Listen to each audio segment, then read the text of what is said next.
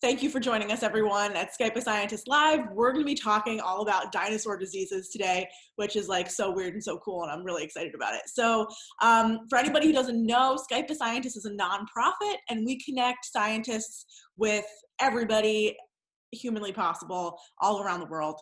And so if you can support us, all of these live streams are donor supported. So you can go to patreon.com/SkypeAScientist or paypal.me/SkypeAScientist. I think that's all the news for today. Today's Tuesday.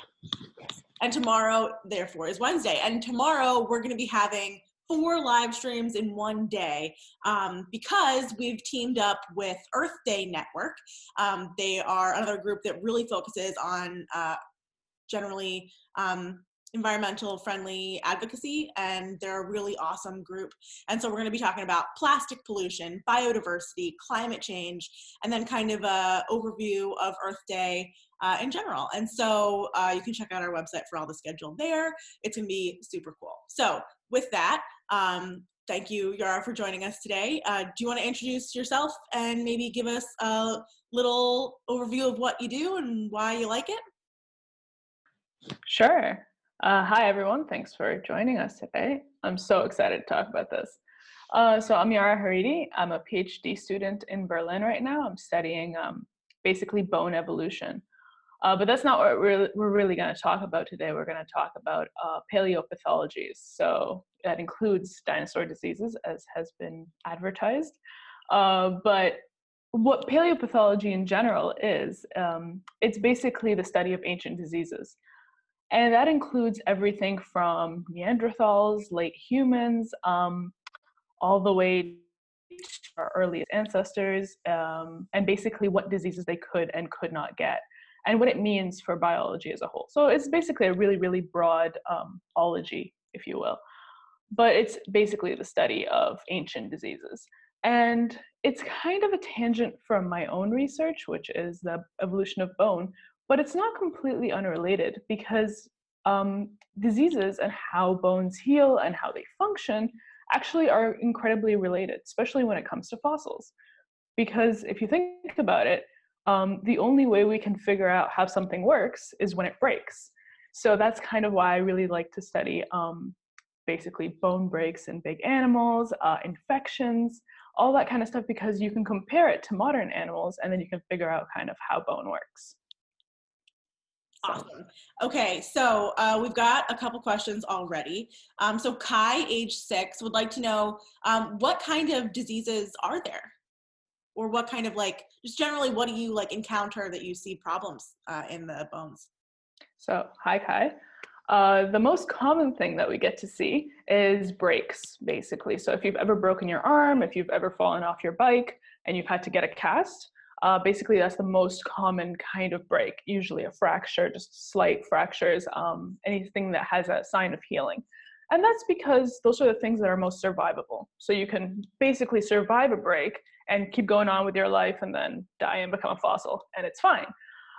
Also, they're really big indicators for behavior. So if you're thinking about dinosaurs, think if you're a big, heavy animal and you're falling or you're fighting or you're running away from something that's trying to eat you, they're actually quite common to get an injury like that and still survive it. So it can heal, and then we can actually tell it was an injury and not just a broken bone. Awesome. So Destiny would like to know, where do you usually find fossils? So you can find fossils all over the world. And in many places in the world, you get a lot more than others. Usually nowadays, the easiest place, if you're going to go looking in your neighborhood for fossils, you would want to look around riverbeds, because that cuts through many layers of rocks. So you can actually check all the different layers. And then that way you can try to find something, if that's what you're looking for in your own neighborhood. Awesome. So Leah would like to know, and I don't know, this is a question, an awesome question. How big is dinosaur poop? That's a really good question, because if you think about, let's think of some poop that we're more familiar with. So like say you're walking down the street and you see dog poop. You can see how it changes size, because as soon as it starts to dehydrate, it actually kind of shrinks and crumbles. So it's no longer the original size. So by the time dinosaur poop fossilizes, it actually changes size a lot. So we can't really tell what the original size is. But I think it's pretty reasonable to assume that it was pretty big poop. That's awesome. Big, ginormous poop. Okay, let's see. Ty, age 8, and Felix, age 11, both want to know, what is the rarest dinosaur disease? Ooh, that's a good one. I think the rarest diseases are probably the rarest diseases that we can actually tell that they happened would probably be cancers, because they're really hard to diagnose in an animal that's been dead for a long time, so it's probably cancers. Cool. Do you see like tumors on the bones? Yeah, absolutely. We can, especially like bone tumors. So like when the bone grows too much, and then it's literally like a lump on the bone, that's really easy to identify. But sometimes bone cancers can also eat away at the bone, and it can be like a tumor made of cartilage and all kinds of soft tissue. That's harder to tell. Is there a hole in the bone because of cancer, or is there a hole in the bone because of an infection? So that's kind of one of the problems that it comes to when diagnosing these things. Cool. What's the oldest lived dinosaur? Do you know? Like how long it lives, or like oldest in time? Oh, great question. The individual that would be the oldest as a individual dinosaur, as opposed to like Oh, I see. evolutionary time. I don't actually know. I know that some dinosaurs have been aged like upwards of 40 something years, if not more. And that's like the duck-billed dinosaurs and some sauropods. So you can cut the bone and you can count the rings like you would in a tree, and you can actually age a dinosaur that way. But it's usually better if you can cut several bones, so then you can make sure that it's actually that age. But that doesn't happen very often because people don't want you cutting up their dinosaurs. Valid. Leah would like to know, what is the biggest dinosaur fossil?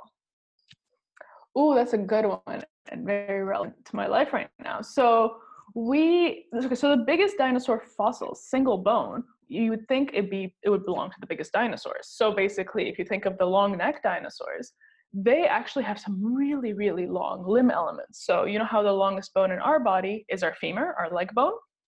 The longest bone in their body was a humerus, so their arm bone from here to there.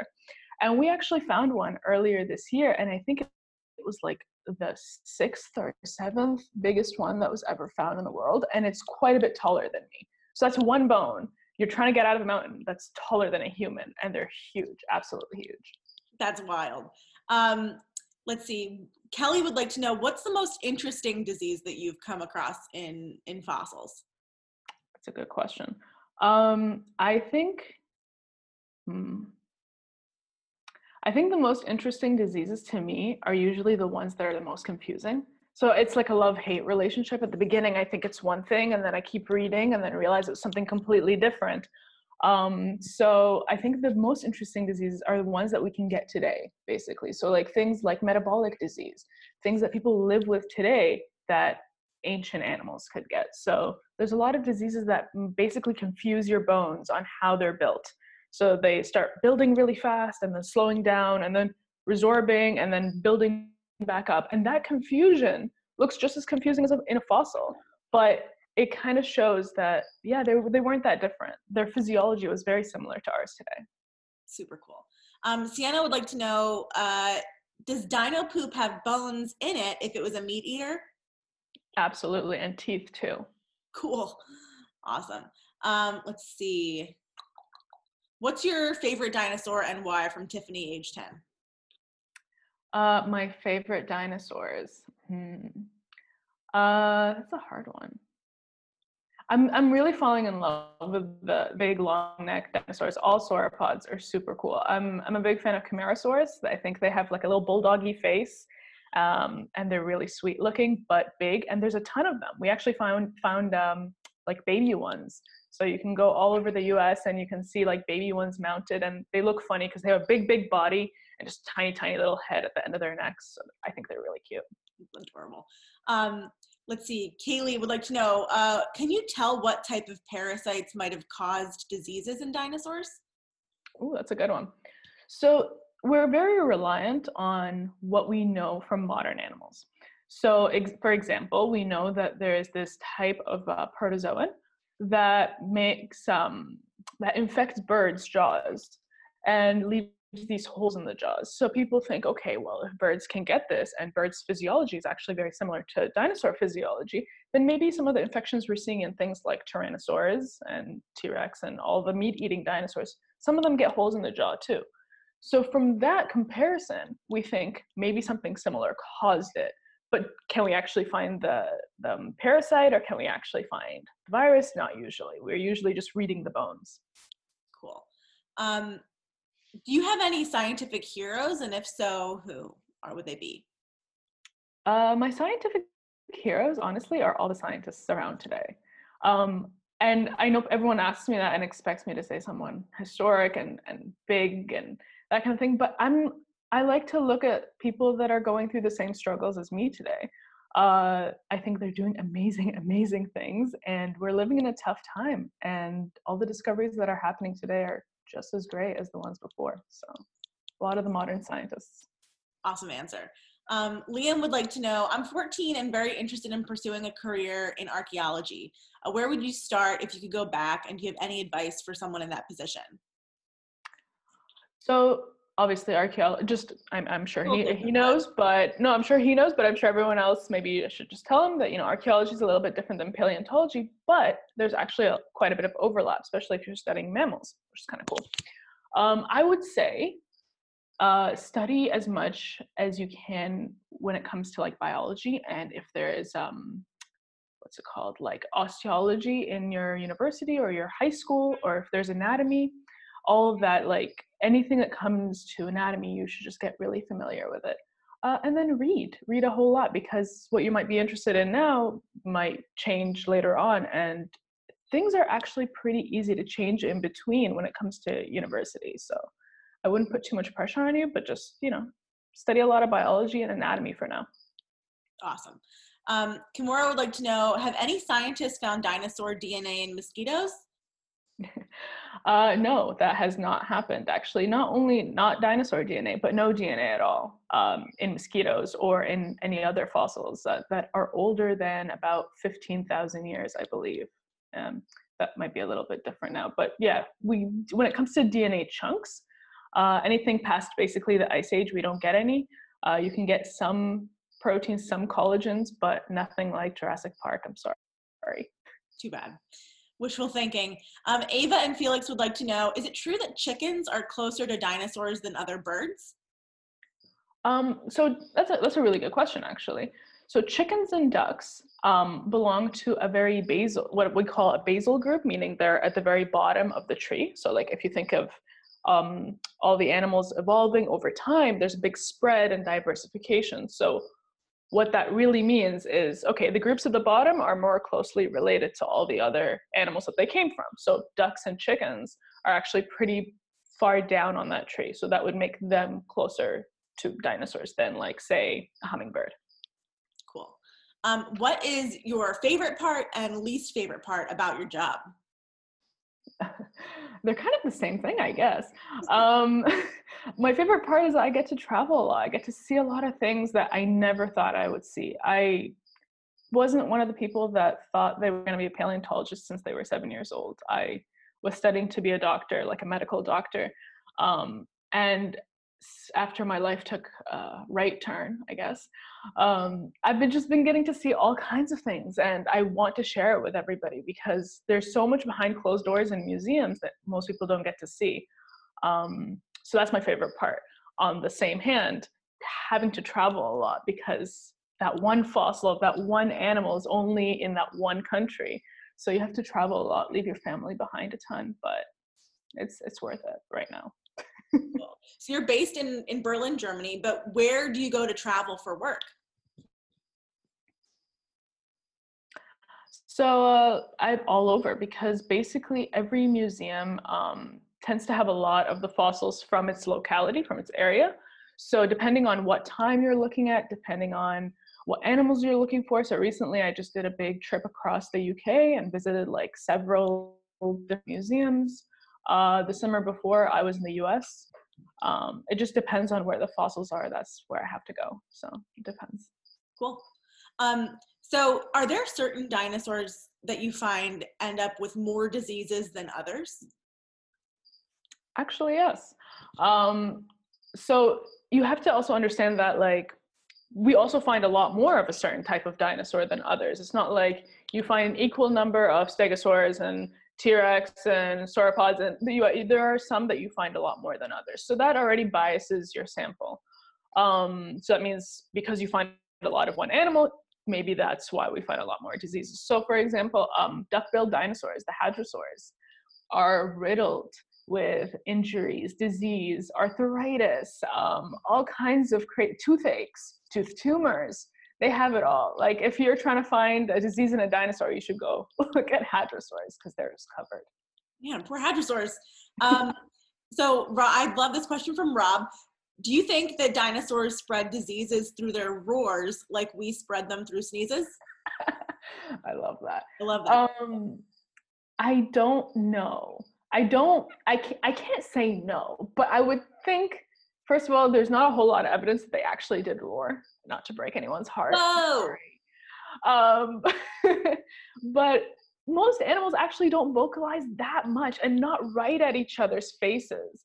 So if we're gonna say that, you know, like we're supposed to stay about 2 meters away from each other, if we say the same thing applies for dinosaurs, then that means you have to roar at someone 2 meters away, and it seems at that point you might as well attack them. So I'm gonna think that that's not completely applicable. I don't think so. Sounds good. Let's see. How long does it usually take to find a fossil when you're out in the field? Ooh, good question. So it depends on the place and the density that the animals died in. So for example, if you're looking at a place that used to be a lake bed that dried up, so that concentrated all these animals over a long time right at the base. So you can literally not take, in those places, you can't take a step without finding a fossil.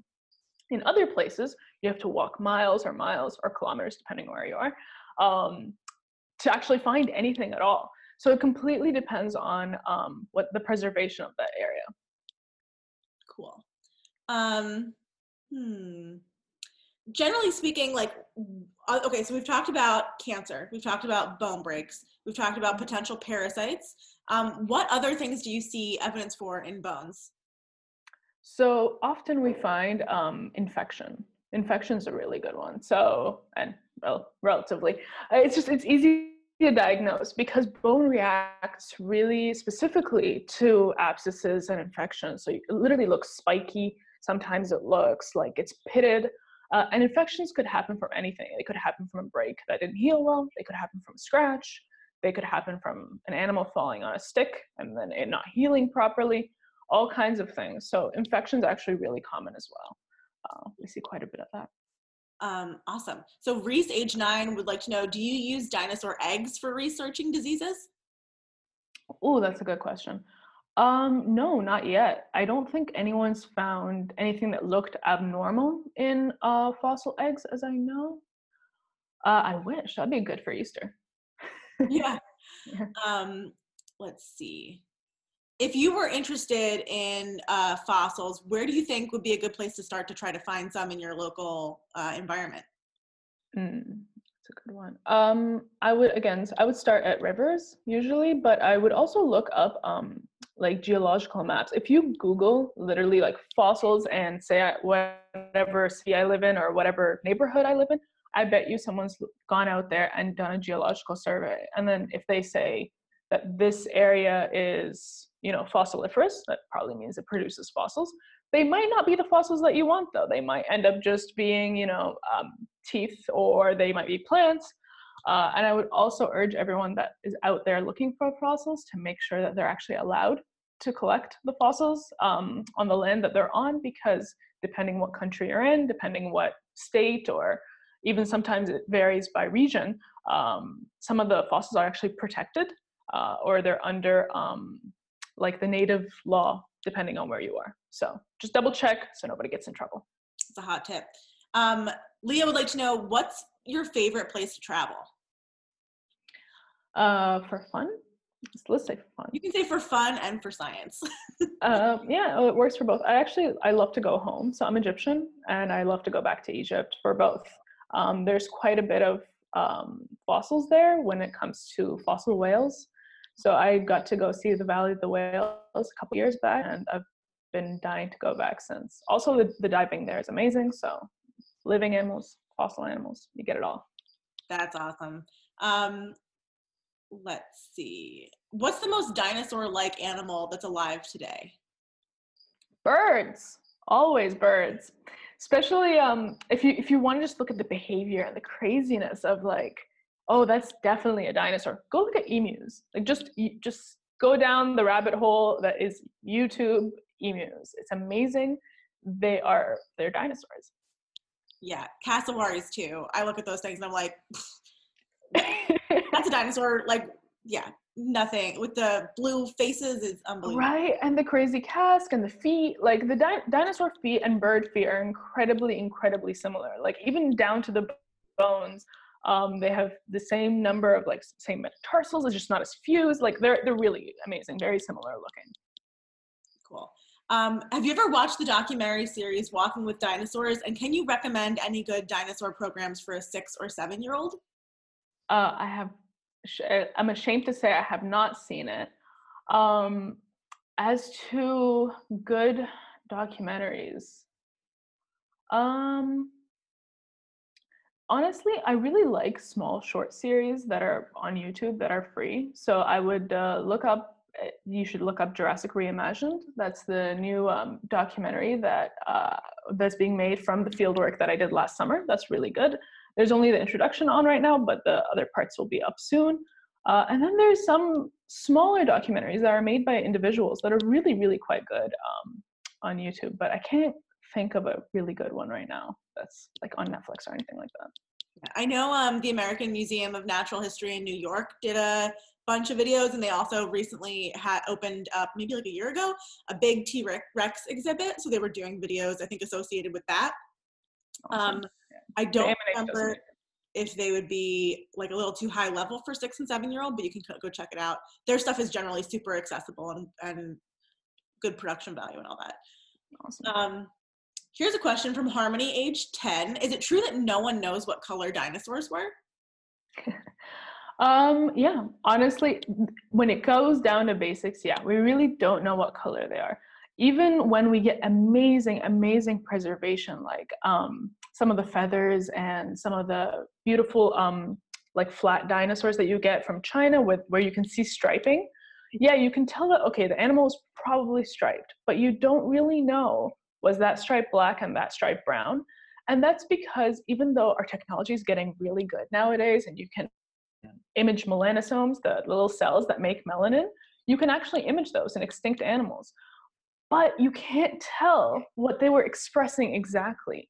Some people thought they could relate the shape of the cell with the color, but that doesn't seem to actually relate that well. So that happens also when an animal dies. Like if you've ever seen a fish that washed up on shore, they change color. So certain colors fade quicker, or the cells die quicker, so we don't see them. And so then that actually brings up the question is, okay, well, if that color faded and those cells already died or disappeared or moved somewhere else in the body, and then it got fossilized, is that actually changing our perception of what color is? So the short answer is no, we actually have no idea, which kind of makes it fun because that means you can color your dinosaurs whatever color you want and you're not wrong. I love that. Mackenzie would like to know, like, what's a day-to-day life and your job look like? Like, what are you doing on a given day? Oh, you're not going to like me for saying this. I read a lot. I'm in front of the computer a lot. But yeah, I mean, even the coolest scientists who study lions, they end up in front of the computer a lot. And that's what happens because you have so much science that happened before you. There were so many amazing people before me that did so much work that I have to catch up on to kind of understand where we're at. So at least 30 to 40% of my day every day is just catching up on the history. But on really other good days, I get to spend in the lab cutting up fossils, which is kind of cool. Awesome. Yeah. But once you cut up the fossils, like, how are you looking at them? So basically, okay, so let's say you have a fossil and then you cut it up and you glue one side basically to a slide, the same slide that your doctors would use or any other scientist would use, and then you cut off the rest. And then you grind it down till it's thin enough that you can shine light through it, basically. And then you put it under a microscope that shines light one way, and then there's a lens on the other side, and then you can see all the way down to cell structures in fossils, depending on the preservation. So I basically use a microscope like everyone else, but just with very, very dead things. That's awesome. All right, Amelia, age 6, would like to know, could dinosaurs pick up any diseases from the foods that they ate, like the type of leaves that sauropods ate? It's actually quite difficult for any animal to get like a plant disease, if that kind of makes sense. So if you're thinking of a sauropod eating a plant and getting a disease that's specific to plants, that's actually quite not common. So like you don't have to worry too much about catching tomato diseases, you know. We usually catch zoonotic diseases, so animal-based diseases that come from other animals. So if animals are sharing a pond where they're all drinking from the same pond, they can catch diseases that way. Cool. The Ramos family would like to know, do you approve generally of the Jurassic Park series? It's made a lot of more work for me, but at the same time, I feel like overall it does well for the community. It does well for curiosity. And if it makes several people just ask a few more questions and look up a few more things, then I think it's done its job. Is it accurate? No. Is it kind of funny? Yeah. Is it entertaining? Yeah. It's a movie. Like, I absolutely approve of entertainment, so. Same. Anything that gets people interested, that like science gateway drug, you know, I'm like, Exactly. You know? Exactly. You won't find me policing like, oh, you know, that's the wrong number of teeth on that, whatever it was. Like, that's not the point. Yeah. Cool. So do you have any fossils like at home with you? I'm assuming you're home like the rest of us right now. I am. Let me see. I don't think it's anything that's like really pretty because I haven't been out in the field here, but I have a skull. Let's do it. Like it's a fox. It's not, it's like modern. Hold on, right? Let me see. I think all my fossils are upstairs. It's so funny to me that almost everybody has more fossils in their home than I do, but I move around so much that I can't carry a bunch of rocks around. Rocks, yeah.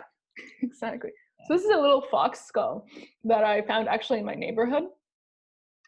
So this is one of the ways that I really got interested in science, just walking around and finding bones. Everyone thought I was really weird, but this is literally how you can study anatomy in real life. And you start to look at how the bones interact and come together, and basically like look how tight the sutures are to those lines. Each one of those bones was created individually, was actually developing individually, and they meet perfectly together to make this perfect skull. And it's like amazing design. And I always wonder, I'm like, how do these cells talk to each other? And that kind of brings up a lot of my questions in my research.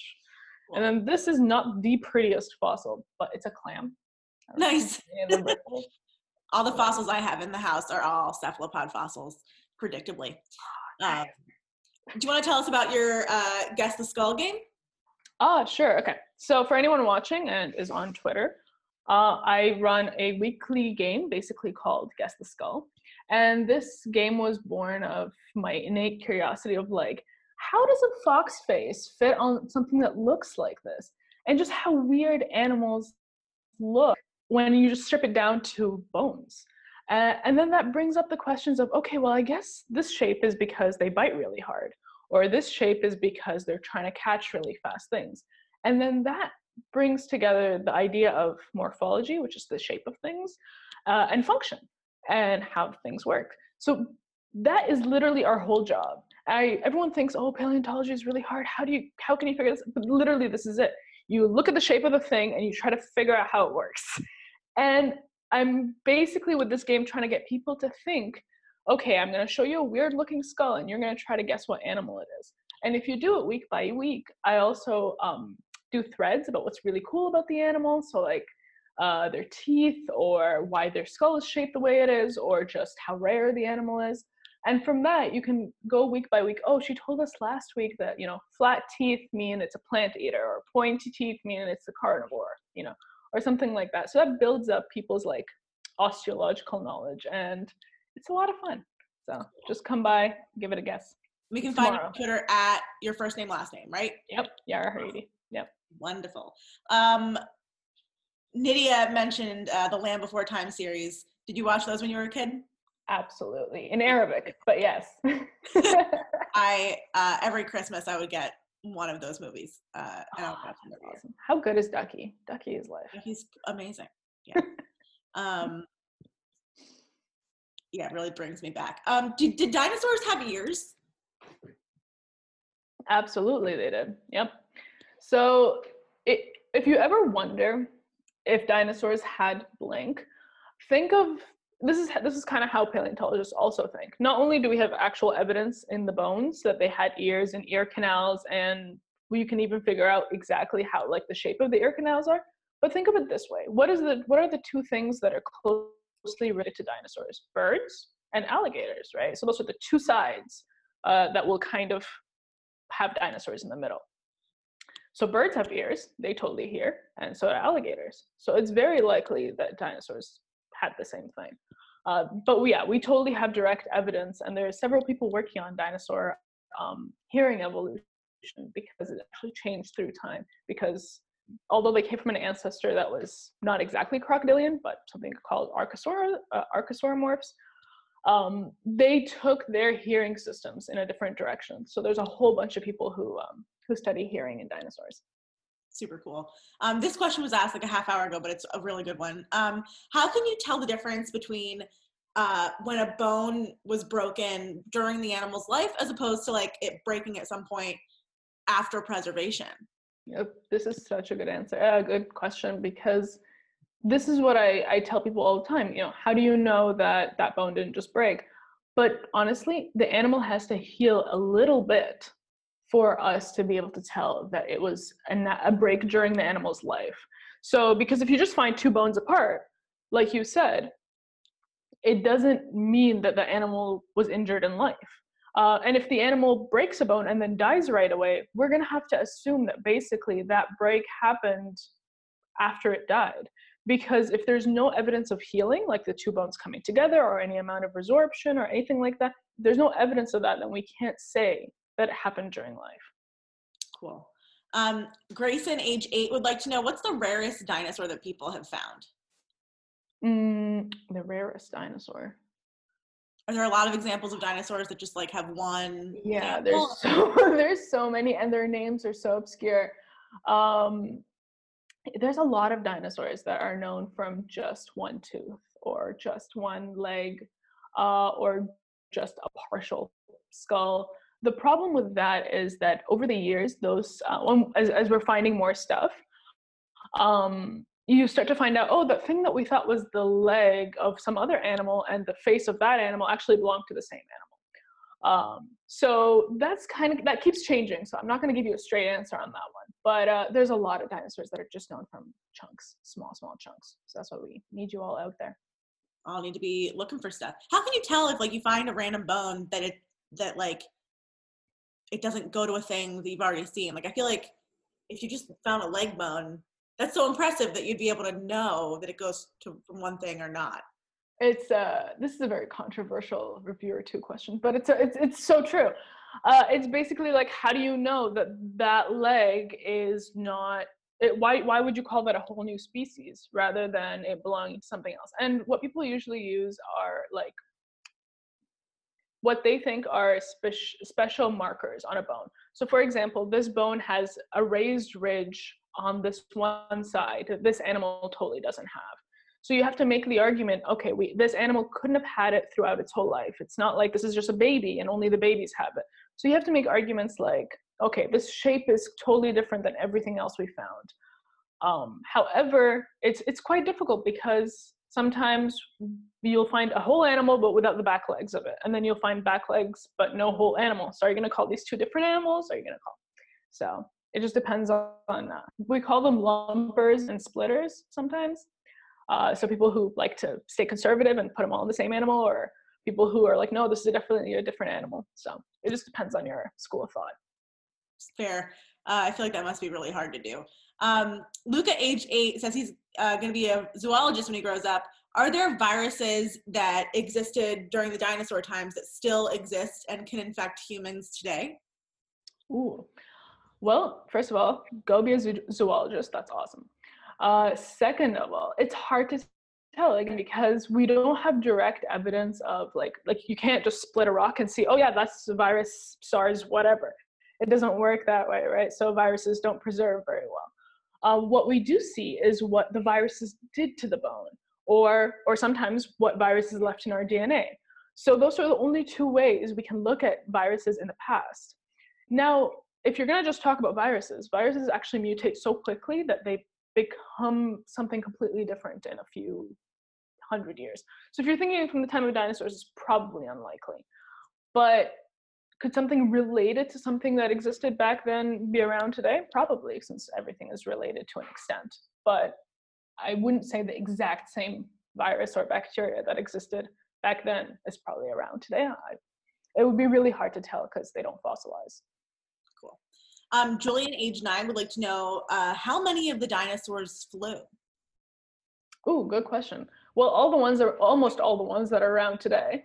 Not all of them, but almost. But actually, quite a few flew, and then even a bunch of extinct lineages of things that are pre-official birds basically flew. So yeah, the flight happened quite a lot in late dinosaurs. Cool. Dustin would like to know, what is the most underrated dinosaur in your opinion, and what is your favorite dinosaur museum? Ooh, my favorite dinosaur museum. Can I shout out my own museum right now? Totally. Yeah. I actually love my museum, and that's not just because they pay my paycheck, but honestly, because of the dinosaur hall. So Museum für Naturkunde, it's basically a natural history museum in Berlin, and you walk in and it's just a hallway of sauropods. And I think that's what started my love for sauropods, because walking into work sometimes can be just, ooh. And then you see these animals that are gigantic, staring at you like you're nothing, and you're trying to figure out their mysteries every morning, and you're like, fine, I'll go to work. And it's really inspiring. So I think that's one of the reasons I'm starting to really like sauropods, and I love my museum. So that's awesome. I've actually been to that museum. My dad and I went when he was visiting me in Berlin. That's awesome. Let's see. Kimura would like to know, have you ever found Egyptian bones while digging for dinosaurs? Maybe at home, or I don't know. Egyptian bones, no. So I haven't actually gotten to do any field work in Egypt, which is where you would find Egyptian bones. But I do know that my colleagues in Egypt have found all kinds of like human remains when they were on the way to certain sites. So it's very unlikely that you're going to find human remains if you're digging in the right spot, but you might find them on the way because you're picking the layer of rock for the certain age that you want to find things in. And humans are much later.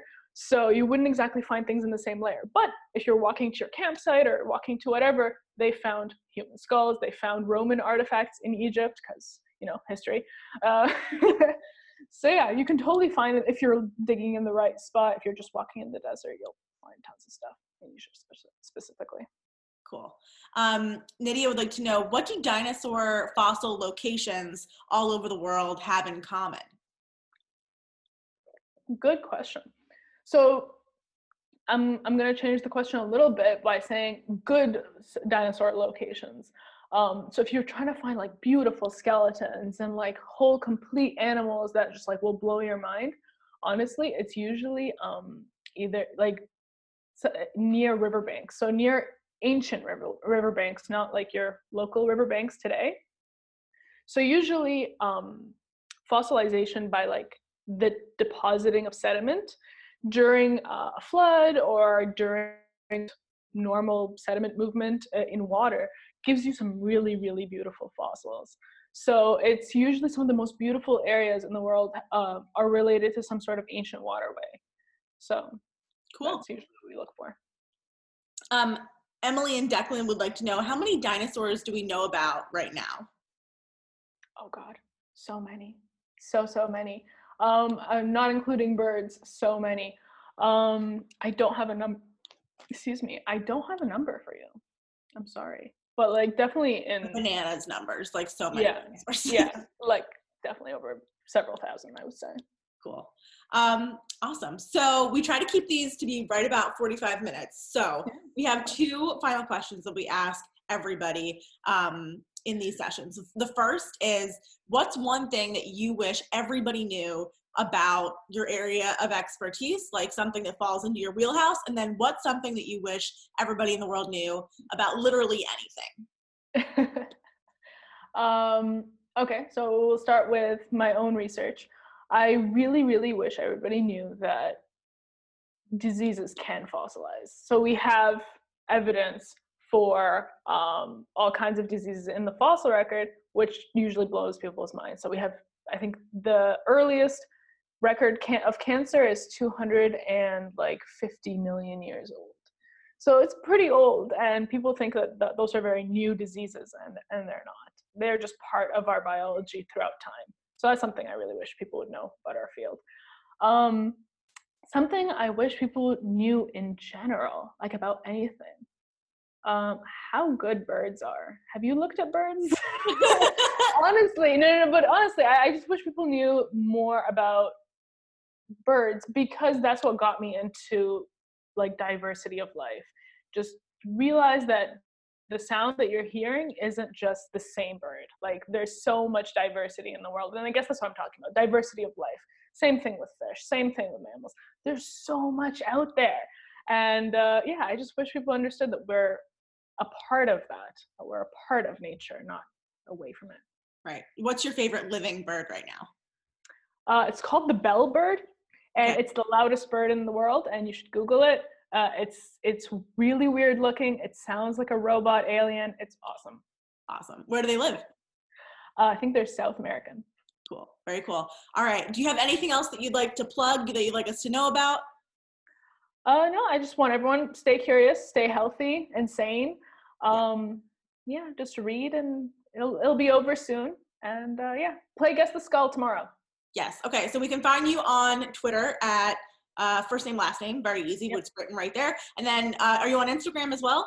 I am on Instagram, same handle. Same handle. Beautiful. Awesome. So we should definitely be following you if you aren't already.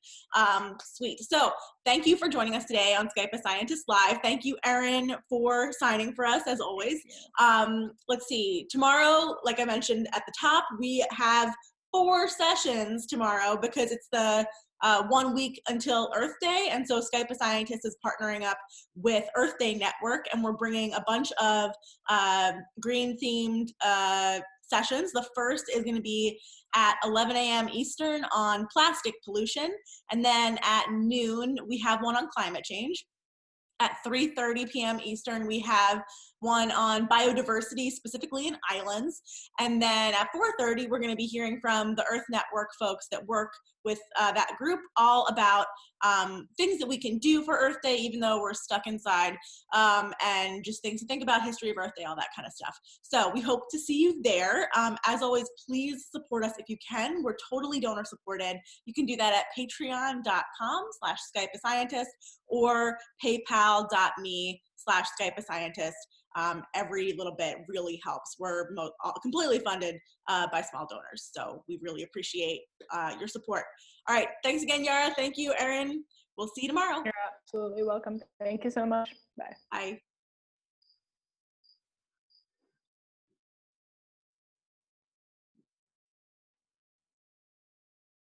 Geez, now my thing freezes. Okay, there we go.